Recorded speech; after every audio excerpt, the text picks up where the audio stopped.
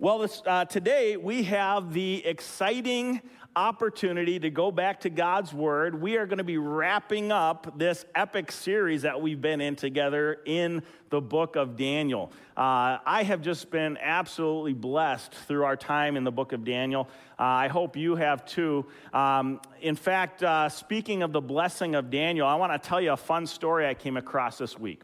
About 1,100 years after the time of Jesus, there was a European explorer. He was a Jewish explorer from Spain, a guy by the name of Benjamin of Tudela. Benjamin of Tudela. And between the years 1165 and 1173, Benjamin of Tudela, in fact, he predated Marco Polo's exploration of the Far East by over 100 years. This Jewish man from Spain, 100 years even before Marco Polo, went out to the Far East to explore, and he was specifically looking to chronicle the Jewish communities that were in existence there in Asia and the Middle East after the dispersion of the Jews in 70 AD when Rome conquered Israel and Jerusalem and destroyed the temple. And so Benjamin of Tudela, he went off and he went in search of these Jewish communities throughout the Far East and the Middle East. He came across an interesting place in the city of Susa, Iran. Susa, Persia, was the capital of the Persian Empire following the fall of Babylon. Daniel would finish his life in Susa. In fact, we've seen references to Susa here a couple times in the last couple chapters of the book of Daniel. Daniel ended his life in Susa in Persia, modern-day Iran, there on the banks of the Tigris River. And Benjamin of Tudela discovered a shrine, a monument that was built there, a gravesite to Daniel. And to this very day, if you can get permission from the Iranian government, you can go to Susa, Iran, and you can actually see it's still in existence, this monument to Daniel and his gravesite, the sepulcher where his remains are buried. Now, it's very interesting. Benjamin of Tudela, 1,100 years ago, tells the story of what took place in Susa, Iran, around the remains of Daniel. Daniel was buried on one side of the Tigris River, and that side of the river ended up prospering because all of the pilgrims who wanted to come and see where Daniel's burial place was obviously were contributing financially to that side of the river, and so the merchants and the markets were growing and thriving. Well, the merchants on the other side of the river became enraged because they were losing all their business while right across the river all of their friends and neighbors were flourishing. And this created a great conflict in the city of Susa, according to Benjamin of Tudela, and ultimately almost led to a civil war in this area. But the merchants of Susa made a decision. They said, we're going to share Daniel. And so one year they would take Daniel to one side of the river where his remains would lay. The next year, they would take him to the other side of the river where his remains would lay. And it was interesting, in this sharing of Daniel, both sides of the river ended up prospering. Both sides were blessed because of Daniel. You know, it's interesting. I think about how even in the afterlife, even after his death, Daniel continued to be a blessing to people. And you know, Daniel may not have blessed us materially in the last few months as we've been studying this book, but friends, I pray that he's been blessing you spiritually as we've had a chance to look to his example, his life, his ministry, and all of the great stories and illustrations that we've seen here together in recent months. I know that I've been blessed by Daniel. Well, Daniel ends, as we've talked about the last couple of weeks, the book of Daniel ends in chapters 10 through 12. And just to remind you where we are in the timeline of Daniel's life and ministry, chapters 10 through 12 come around 536, 535 BC. The Babylonian Empire in which Daniel was taken into captivity has fallen. The Persian Empire now rules and reigns. Cyrus of Persia has allowed the Jews to return to their homeland. And the circumstances around chapter 10 through 12, if you remember, Daniel was praying, he was fasting and praying for 3 weeks because many of the Jewish exiles had returned to Jerusalem. They had started to rebuild the Jewish Jerusalem, and yet their work was stalled, their efforts was stalled. And so Daniel became concerned, and he went to the Lord in prayer and asking God's blessing on those exiles who had returned. Well, Daniel got an answer to his prayers 3 weeks later. An angelic messenger showed up. And the angelic messenger brought a message to Daniel, which is what we've been studying last week and this week, a prophetic vision of God's plans for the ages, and specifically how his plans relate to his people, the Jews. And so we've been looking last week at how God's plan for the ages is explained and unfolded in this prophecy that we find in chapters 11 through 12. If you were with us last week, you'll recall we talked about how in chapter 11, verses 2 through 4, we see God preparing the world for the coming of Christ. And chapter 11 opens up with this prophecy that there's going to be 4 more emperors of Persia. Then there's going to be another empire that comes to prominence, the Greeks, Alexander the Great. His empire is going to be divided into 4 parts. We talked about that last week. Out of those 4 parts, there's going to be 2 that rise to prominence, the kings of the south, the kings of the north. We talked about that last week, the Ptolemy dynasty in Egypt, the Seleucid dynasty in Syria. We talked about how God prophesied to his people Israel. We saw this last week in our second point, revealing the spirit of the Antichrist. How verses 5 through 35 talks about this 200-year period where God prophesied that basically Israel would be caught in the middle of these 2 dynasties, the Ptolemy dynasty, the Seleucid dynasty. They'd be playing ping pong back and forth, and Israel was the net caught in the middle, getting bashed repeatedly as these 2 dynasties fought over one another. And if you recall, God prophesied all of these things. We talked about last week, John Calvin in his commentary illustrates over 40 pages of historical detail of how that passage, that first half of chapter 11, was specifically fulfilled in history. Another commentator I read this week highlights the fact that there are 135 documented prophecies in that half of chapter 11 that we looked at last week that have all come true, being fulfilled in history. Isn't that awesome? Again, like we said last week, friends, God is shooting 100% when it comes to his prophetic word. And so we've talked about how God was preparing the world for Christ. We talked about this spirit of the Antichrist, which was seen in these 2 dynasties, ultimately giving rise to Antiochus Epiphanes, that notorious figure in Jewish history who desecrated the temple, who killed tens of thousands of Jews, actually hundreds of thousands of Jews.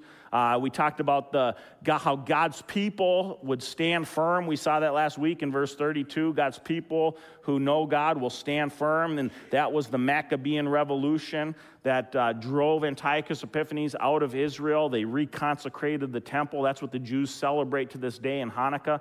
Again, all of this was prophesied here for us in God's word. Now today, as we continue this 2-part conclusion to the book of Daniel, we're going to see now the next thing that God reveals to us in our study of Daniel chapter 11 is the person of the Antichrist, okay? So last week we saw how the spirit of the Antichrist is at work in the world, specifically in those ancient dynasties in the near future from the time of Daniel. But now Daniel is going to receive from God a prophetic vision of what's going to take place at the end of time, in the period of history known as the tribulation. And this figure known as the Antichrist who is going to rise to prominence during this period.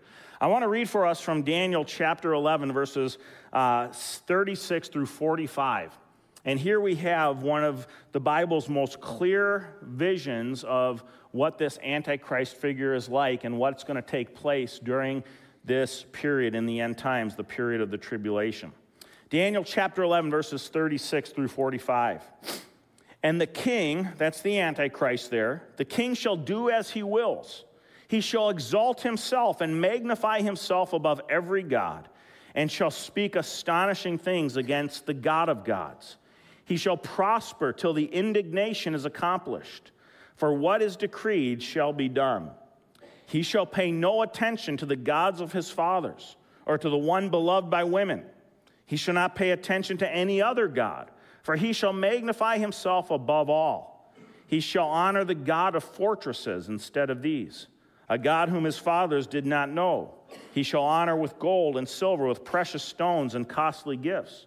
He shall deal with the strongest fortresses with the help of a foreign god.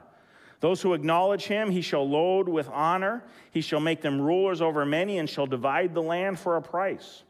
At the time of the end, the king of the south shall attack him, But the king of the north, that's the Antichrist, shall rush upon him like a whirlwind, with chariots and horsemen and with many ships. And he shall come into countries and shall overflow and pass through. He shall come into the glorious land, Israel, and tens of thousands shall fall. But these shall be delivered out of his hand, Edom, Moab, and the main part of the Ammonites. He shall stretch out his hand against the countries of the land of Egypt, and the land of Egypt shall not escape. He shall become ruler of the treasures of gold and silver, and all the precious things of Egypt. And the Libyans and the Cushites shall follow in his train. But news from the east and the north shall alarm him, and he shall go out with great fury to destroy and devote many to destruction.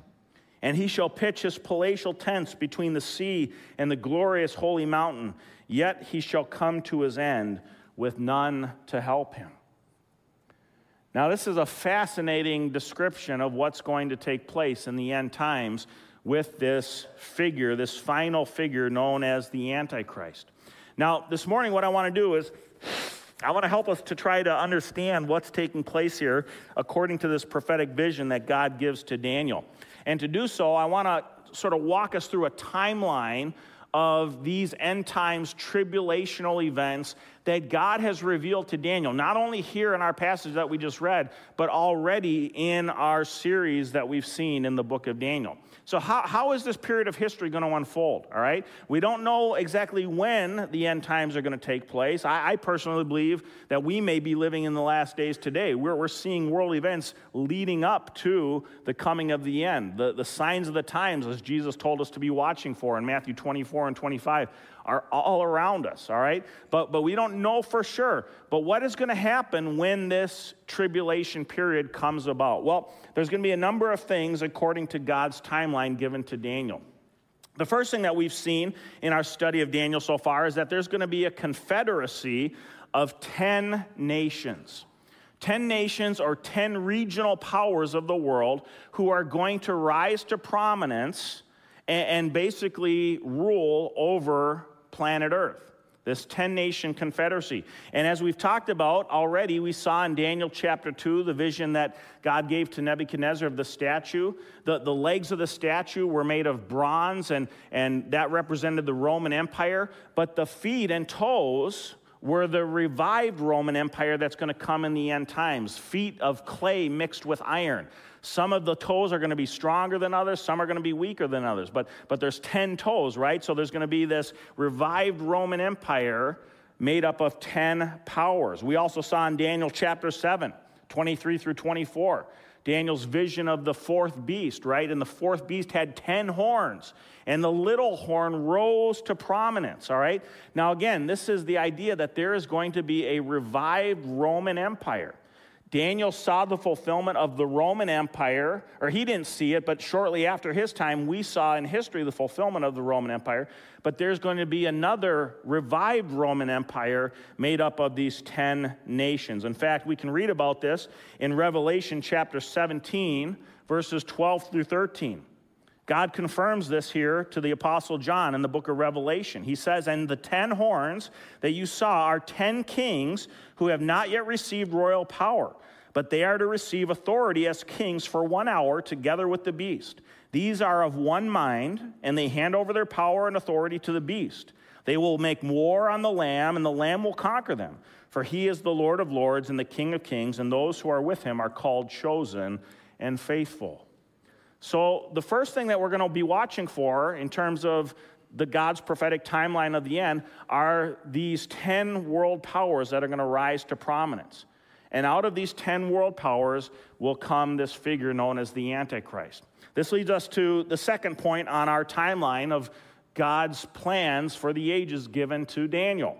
God tells us next in Daniel 9:27, he tells us of a tyrant, a treaty, and a time, okay? Remember, we talked about Daniel 9:27 a couple weeks ago. It's God's key to the end times. And Daniel 9:27 tells us that there's going to be a final week of years, a final week of 7 years, referring to this period of the tribulation. And during this final week, one figure, this Antichrist figure, is going to rise to prominence. This is all in 9:27. And he's going to make a treaty with the Jewish people and the nations. He's going to bring peace to the land of Israel. Now, friends, you know, watching the news, there's no peace in the Middle East today. But this Antichrist figure is going to bring peace. He's going to bring a treaty of peace between the nation of Israel and the nations. And it's during this time, during this peace treaty, that I believe the Jewish temple is going to be rebuilt. How do we know the temple is going to be rebuilt? Because the Bible tells us in many places, including Daniel 9:27, that the sacrifices are going to be reestablished in Israel, that the Jews are going to undertake the sacrificial system once again. But Daniel 9:27 also tells us that halfway through this 7-year period of the tribulation, this tyrant, the Antichrist, is going to break his treaty with the Israelites. And he's going to set himself up as God. And he's going to demand everybody to worship him. And he's going to put an end to the sacrifices and offerings. Okay? This is all prophesied to take place in the future during this 7-year period of the tribulation.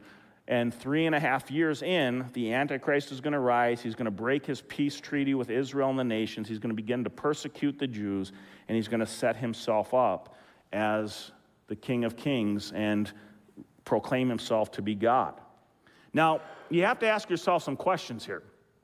What on earth would lead to these kinds of events? Right? What would lead to a peace treaty in the Middle East? What would lead the whole world to rally around this one particular figure, the Antichrist? What would lead the whole world to even worship him as God? All right? What would lead the world to allow the Jews to rebuild their temple in Jerusalem, right? You have to ask yourself, what would precipitate these kinds of events? And friends, I believe that these events, these end times events, are all going to be precipitated by the rapture of the church. Okay? Now, again, not every Christian believes that the rapture is going to take place or even agrees to the timing of the rapture, but I personally believe that the rapture is the best explanation for how the world is going to rally around this figure of the Antichrist. And I believe the rapture is really a biblical concept. For example, we read in 2 Thessalonians 2:6-8, that the Antichrist is currently being restrained. And Paul says, when the one who is restraining him is removed, then he will appear. Now, who is restraining the Antichrist today? Friends, I believe that is the church and the Holy Spirit alive within God's people that is currently restraining the Antichrist from making his appearance in the world. But when the church is removed, as Paul says here in 2 Thessalonians, that's going to open the door for the coming of the Antichrist. Paul says in 1 Thessalonians 5:9, God has not destined us for wrath. He's not destined the church for wrath. The Apostle John hears from the Lord Jesus in Revelations 3:10. Jesus says that he is going to keep his church from the hour of trial coming to the earth. Jesus is going to keep the church from the hour of trial coming to the earth. Friends, when has God ever done that yet to this point? All the way up throughout history, God's allowed his church to experience persecution. In fact, Jesus tells his followers to expect to experience persecution. But here in Revelations 3:10, he says, I'm going to keep you from the hour of trial coming to the earth. Some people say, well, that's God's final judgment. Well, no, he doesn't say the final judgment. He says, I'm going to keep you from the hour of trial. It's really interesting when you study the book of Revelation. In the book of Revelation, the first 4 chapters of Revelation deal specifically with the church of Jesus Christ.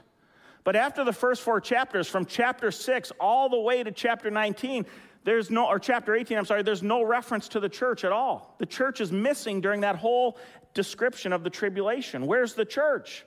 Friends, I believe the church is in heaven with God. We've been raptured out of this world, saved from the hour of trial coming to the earth. 1 Thessalonians 5:2, Paul tells us Jesus is going to come like a thief in the night. Like a thief in the night.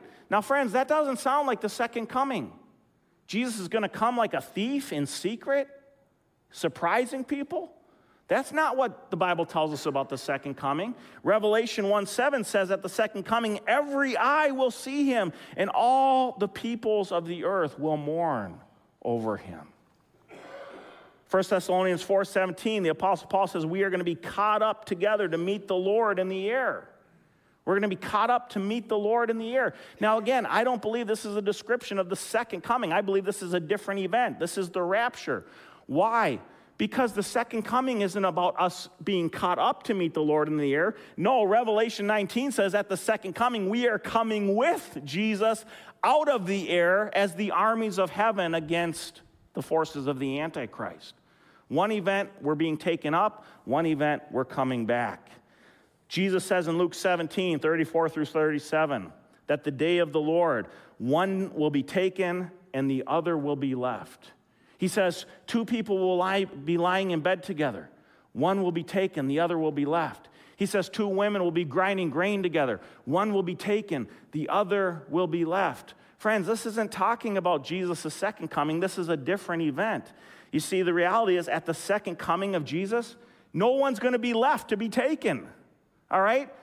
Jesus' enemies are all going to be destroyed at the second coming. All right? And by the way, there's not going to be any taking anyone anywhere because Jesus isn't going anywhere at the second coming. When Jesus returns, Revelation 20 says the next thing that's going to happen is he's going to establish his throne on earth, his 1,000-year millennial reign. So where's he going to take anybody? He's not taking anybody anywhere. He's staying here on earth at his second coming. So again, I believe the Bible describes a different event, a separate event, the rapture of the church. Now imagine this, friends. You have upwards of 1 billion people who suddenly disappear from the face of the earth. There is going to be worldwide calamity and worldwide chaos, and the world will be primed to rally around a leader who stands up and says, I have the answers, I have the way forward, I can bring peace, I can bring security. Friends, it's the rapture that's going to precipitate the coming of the Antichrist. And so we see here in Daniel how the Antichrist will rise. The third thing that we see in Daniel's timeline of the end times events, the Antichrist is going to exalt himself. We read about that in verses 36 through 39. 3.5 years into the tribulation, he's going to magnify himself above every God's prophecy to Daniel tells us.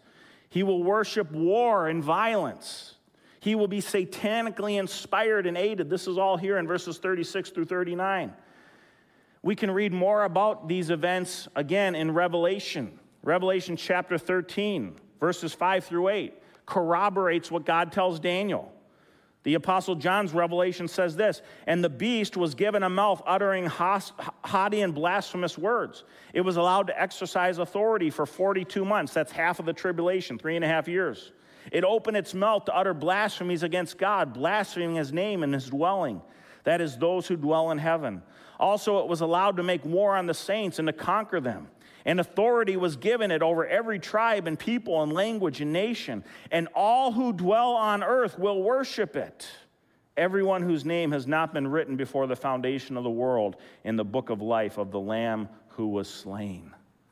Friends, again, God's Old Testament prophecy in Daniel, corroborated by God's New Testament prophecy to the Apostle John. The Antichrist is going to rise. He's going to come to prominence. He's going to break his treaty with Israel. He's going to put an end to the temple sacrifices. And he will enter the temple, and he will declare himself to be King of kings, God of gods, Lord of lords. This is why he is the Antichrist. He is the antithesis of the true Christ, Jesus.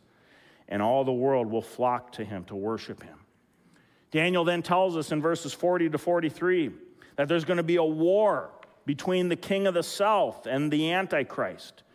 The king of the south is going to rise up, we read in verse 40. At the time of the end, the king of the south shall attack him. But the king of the north, the Antichrist, shall rush upon him like a whirlwind. There's going to be a massive war that breaks out in the Middle East. And the king of the south, as we saw last week, the Ptolemy dynasty, the king of the south, is based in Egypt. We see this here in Daniel, that the king of the south, a coalition probably of Muslim nations led by Egypt, also with Libya, also with the Cushites, as we read here in Daniel. Who are the Cushites? The Cushites are modern-day Sudan. By the way, what country has been in the news quite a bit lately with the civil war taking place? Sudan, right? Sudan is going to rise to prominence in the end times. There's going to be a coalition of Muslim nations that are going to come against the Antichrist 3.5 years into this period of the tribulation, and a massive war is going to break out in the Middle East. Now, why is it the Muslim nations that are going to come against the Antichrist? Well, keep in mind again, friends, the church is gone. We've been raptured. The church isn't around anymore. Our resistance is gone. The Jewish people have been deceived by the Antichrist and are now being persecuted by him. Who's left?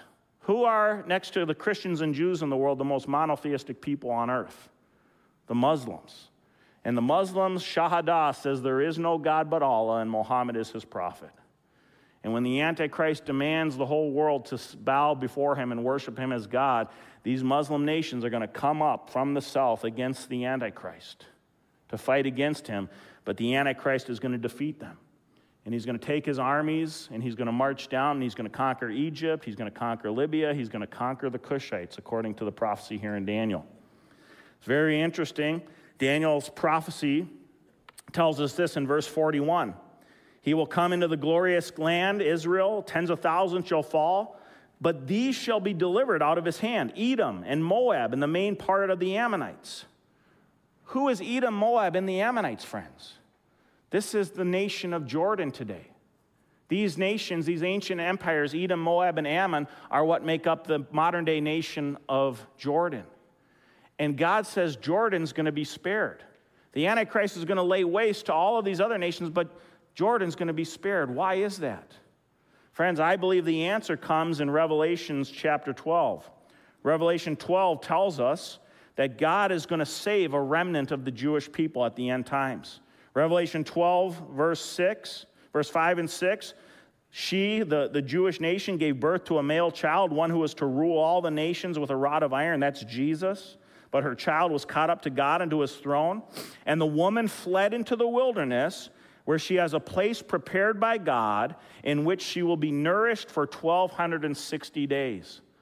3.5 years of the 7-year tribulation, a Jewish remnant is going to flee into the wilderness. I believe that's speaking of Petra, Jordan, and the Jordanian wilderness, full of hidden canyons and secret labyrinths of canyons and valleys and wadis and places where there's water and sustenance. God is going to save a remnant of the Jews in the wilderness of Jordan during the 3.5-year period of the tribulation.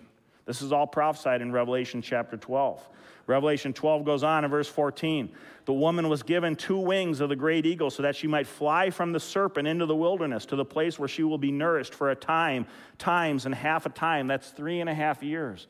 God is going to supernaturally preserve a remnant of the Jewish people there in the Jordanian wilderness. Daniel tells us Edom, Moab, Ammon will be spared. The next thing that we see on God's prophetic timeline here in Daniel, chapter 11, verse 44, war comes to the Antichrist from the east and the north. Chapter 44 says, but news from the east and the north shall alarm him, and he shall go out with great fury to destroy and devote many to destruction. What is this alarming news from the east and the north? Friends, I believe this is the nations of Russia and China who are going to come against the Antichrist. They're going to seek to take advantage of this tumultuous circumstances. And it's very interesting. We read in Revelation chapter 9, verses 14 through 19. John, in his vision of the end times, tells us that a 200 million man army from the east is going to come against the Antichrist. Friends, do you know that there's only one nation on earth today that can field a 200 million man army? That's the nation of China. They already have it. It's ready to go. And Daniel and Revelation tells us that in the end, this threat from the north and the east is going to come against the Antichrist in the Middle East. Who are becoming good buddies today? Russia and China. Friends, God is laying the groundwork. Revelation 9, 14 through 19 tells us that as a result of this army that comes from the east, 1/3 of humanity is going to be killed in this war. The armies of the Antichrist, a revived Roman Empire versus Russia, China, 1/3 of humanity is killed. That sounds about right, doesn't it? When that epic battle takes place at the end of time. The last thing Daniel tells us in verse 45, he tells us that the Antichrist will come to an end. He shall pitch his palatial tents between the sea and the glorious holy mountain. Yet he shall come to his end with none to help him. Friends, if you look at a map of Israel, what is between the sea, the Mediterranean, and the glorious holy mountain where the Temple of Jerusalem is established? you have a massive valley there known as the Valley of Armageddon. And it's very interesting. In fact, you read Revelation 16, and Revelation 16, God specifically tells us that the final battle is going to take place in this massive valley in the middle of Israel, the Valley of Megiddo, the Valley of Armageddon, specifically named in Revelation. The Antichrist is going to establish his palatial tents there. His military is going to camp there. Napoleon, the famous French general, once said that the Valley of Armageddon is the perfect battlefield. And there, all the forces of the earth are going to gather together for a final war. But friends, that war won't be fought because Revelation chapter 19 says that the King of Kings is going to return from heaven, followed by the armies of heaven. He's going to be riding on a white horse. Those of us who have been raptured are going to be in his train behind him. And Jesus, with the word of his mouth, is going to slay the Antichrist and all of his forces. This is all prophesied in Scripture, friends. Daniel's timeline of the end. Now again, can we trust these promises? I think we absolutely can. In fact, this leads me to our application for this first section this morning. What difference does all this prophecy about the tribulation and Antichrist make for us today? Well, friends, I believe it makes a ton of difference. I believe there's a lot of application and significance for us. For example, number one, why do God's end times prophecies matter for us today? They tell us first that God is sovereign over history. We saw last week in Daniel 11, 2 through 35, 135 historical prophecies. Calvin, 40 pages documenting how those events were historically fulfilled. Now, if all of those events were historically fulfilled, friends, do we have reason to doubt that these events aren't also going to be historically fulfilled? Not at all. God makes a promise, he declares what's to come, and we can trust his promises, and he always keeps his word. As my friend Pastor Ken likes to say, prophecy is simply history written in advance. Second thing that we can be confident of because of these end times prophecies, they remind us that our God is a sure source of hope. How many of you wrestle with anxiety and worry about tomorrow? I do sometimes. But friends, I want to remind you the door to tomorrow has two handles. You can enter it by the handle of fear or the handle of faith. And you know what? When we look at God's promises for the future, it gives us great hope to grab that handle of faith, not the handle of fear. Knowing that God is sovereign and in control reminds us that we can trust him, that we can put our hope in him. Not only does he have the end times in mind, but he also has our current times in mind. And so we can keep our hope and trust in him. The third reason why these prophecies matter to us is they are proof that God is gracious to the lost. 2 Peter 3:9 says that God wants none to perish, but all to come to repentance. Friends, you think about these prophecies. What do they matter? These prophecies are a word of warning for us today. They're a word of warning for us today to make sure that we have our hearts right with God. 2 Corinthians 6, verse 2, Paul says, now is the day of salvation. There's a lot of talk in our culture today about making sure you're on the right side of history. Friends, if you want to be on the right side of history, make sure you're on God's side of history. Because at the end, when all of this goes down, that's all that's going to matter. And not only are these a word of warning for us today, but these prophecies are also a message of hope for days to come. Friends, understand when the church is gone and this world is going through that 7-year period of tribulation, these prophecies here in Daniel 11 and 12, these are going to be a lifeline to the lost in our world. A lifeline of hope, pointing them back to the God of gods, the true God. And there is going to be a great revival that takes place during the tribulation of many who will put their trust in Jesus. Sadly, we know there's also going to be many who will be martyred for their faith during that time. But God is going to have an outpouring of his Spirit, bringing many to salvation. And that's our great hope. And so we can trust that our God is gracious to the lost. This leads me to point number 4 today. Here in our passage, verses 1 through 4, we find God declaring the victory of those who are in Christ. I love this summary of the end times here that we see here in verses 1 through 4 of chapter 12. At that time shall arise Michael, the great prince, who has charge of your people. There shall be a time of trouble as has never been seen since there was a nation till that time. But at that time your people shall be delivered, everyone whose name shall be found written in the book. And many of those who sleep in the dust of the earth shall awake, some to everlasting life, and some to shame and everlasting contempt. Friends, these are the most important prophetic words in the whole book of Daniel right here. We are told that there is a day of judgment that's coming. And on that day of judgment, all that matters is whether your name is written in the book of life. The book of life is mentioned again in Revelation chapter 20, verse 12. God has a book of life of all those who have put their trust in Jesus for salvation. And all that's going to matter on that day of judgment at the end times is, are you found in that book? And if your name's in that book, you're going to be raised to everlasting life. And if your name's not in that book, you're going to be raised to eternal shame and judgment. How can you make sure your name's in that book, friends? How can you be sure that you'll be raised to life? Jesus tells us in John 11:25. Jesus says, I am the resurrection and the life. Whoever believes in me, though he die, yet shall he live. Friends, do you believe that? That's the hope of the Christian. That's the hope of Easter. Because Jesus conquered sin in the grave, we can have confidence that when we put our trust in him, he applies his resurrection power to each of us. He puts our name in the book of life, and on that day of judgment, our names will be read and we will be raised to life because of our trust in Jesus, the one who is the resurrection and the life. That's all that matters, friends, is have you put your trust in Jesus? Is your name written in that book? This leads me to our fifth point, our final point here in our study of the book of Daniel.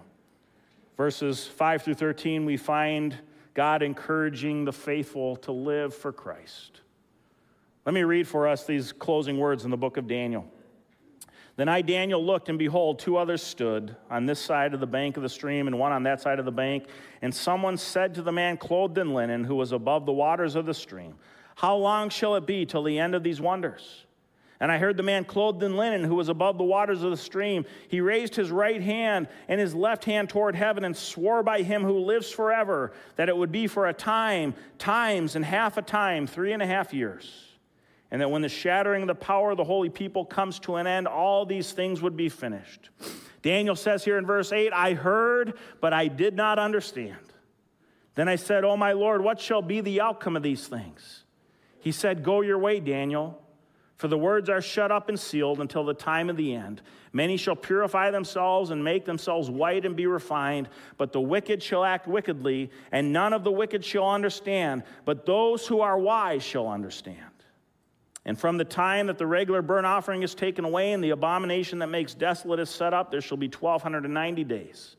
Blessed is he who waits and arrives at the 1,335 days. But go your way till the end, and you shall rest and shall stand in your allotted place at the end of days. Let me just make a couple comments here on these concluding verses. Verse 8 is very interesting. Daniel comes to the end of this incredible prophecy that he's been given. And in verse 8, Daniel says to this angelic messenger, I heard, but I didn't understand. Friends, can any of you relate to that this morning?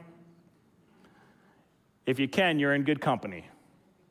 You know, I've done my best over the last couple weeks to try to explain what's going to take place in God's plan for the ages, but even I look at some of these things, and there are still things that I don't fully understand. And I, too, still have questions. And I think that's a great encouragement to know that Daniel did as well. We don't have to have all the answers. We simply need to trust the word of the Lord and keep on living by faith. And what does that look like? Well, what does the angel tell Daniel here? In verses 9 and 13, the angel says to Daniel, go your way, Daniel. Go your way till the end. What does this mean? What was the way of Daniel? Friends, what have we seen in Daniel's life, in his ministry, over the last couple months together? The way of Daniel was the way of trust, conviction, prayer, service, mission. Friends, this is what God calls each of us to as well. We've talked about dare to be a Daniel. What does that mean? It means be a person of faith, be a person of prayer, be a person of conviction, walk by faith, serve the Lord, be on mission as an ambassador of Jesus Christ. That's what it means, church. Go your way. And then the angel says to Daniel in verse 13, go your way till the end, and you shall rest and shall stand in your allotted place at the end of days. God's message here to Daniel is a message to every believer throughout history who puts their trust in him. Friends, one day you will rest and you will rise and you will receive your allotted inheritance with him. The Apostle Peter describes this inheritance like this in 1 Peter 3. He says, blessed be the God and Father of our Lord Jesus Christ, according to his great mercy. He has caused us to be born again to a living hope through the resurrection of Jesus Christ from the dead, to an inheritance that is imperishable, undefiled, unfading, kept in heaven for you, who by God's power are being guarded through faith for a salvation ready to be revealed in the last time. You know, friends, all the inheritances we could ever receive in this world will ultimately perish, spoil, and fade. But Jesus offers us an inheritance that will last forever. If any of you have ever read the Chronicles of Narnia series, great stories of these adventures, epic adventures and battles and interesting characters. In the final book, the last battle, when the main characters finally pass away and they enter into heaven, C.S. Lewis concludes this epic series with these words. And for us, this is the end of all the stories. And we can most truly say that they all lived happily ever after. But for them, it was only the beginning of the real story. All their life in this world and all their adventures in Narnia had only been the cover and the title page. Now, at last, they were beginning chapter 1 of the great story, which no one on earth has read, which goes on forever, in which every chapter is better than the one before. What an awesome vision of the inheritance that awaits us. And so, friends, as we come to the end of our series in Daniel, I leave you with this final charge. Go your way, church. Trust in the Lord, live for him, and look forward to the day of his return. And if you should die before that day comes, know that you will be resurrected to eternal life, and you will stand in glory, and there you will begin the great story where every chapter is better than the last. Let's pray. Heavenly Father, we thank you for this awesome book that we've been privileged to study together, and these powerful truths that you've given us, Lord, about your plan for the ages. We thank you that we have a sure and firm basis for hope and trust and confidence in you. And I pray, Lord, that that would change the way we live each and every day, that we would go into this world living as people of faith, people of conviction, ambassadors for Jesus Christ, boldly proclaiming that he is the King of Kings and Lord of Lords, who rules over history and who will come again and who will reign forevermore. Lord, may these promises, may these words of assurance give us great courage in the days to come. Thank you for giving us the example of Daniel and these many powerful words that we've been blessed to study together. We pray this in the great name of Jesus. Amen. Friends, would you please stand for our benediction this morning? From Revelation chapter 5, verse 13. And I heard every creature in heaven and on earth and under the earth and in the sea and all that is in them saying, to him who sits on the throne and to the Lamb be blessing and honor and glory and might forever and ever. And all God's people said, Amen. God bless you, friends. Hey, friends, thanks for joining us online today. If you have further questions, are in need of prayer, or would like to give financially to the ministries of Lakes Free Church, I encourage you to visit our website, lakesfree.org. There you'll also find information regarding our upcoming events. You can access all of our past sermon series, along with a host of other valuable resources. If you're in the area, we'd love to have you join us in person for one of our Sunday services or other events. We'd love to meet you. Thanks again for joining us, and may God bless you.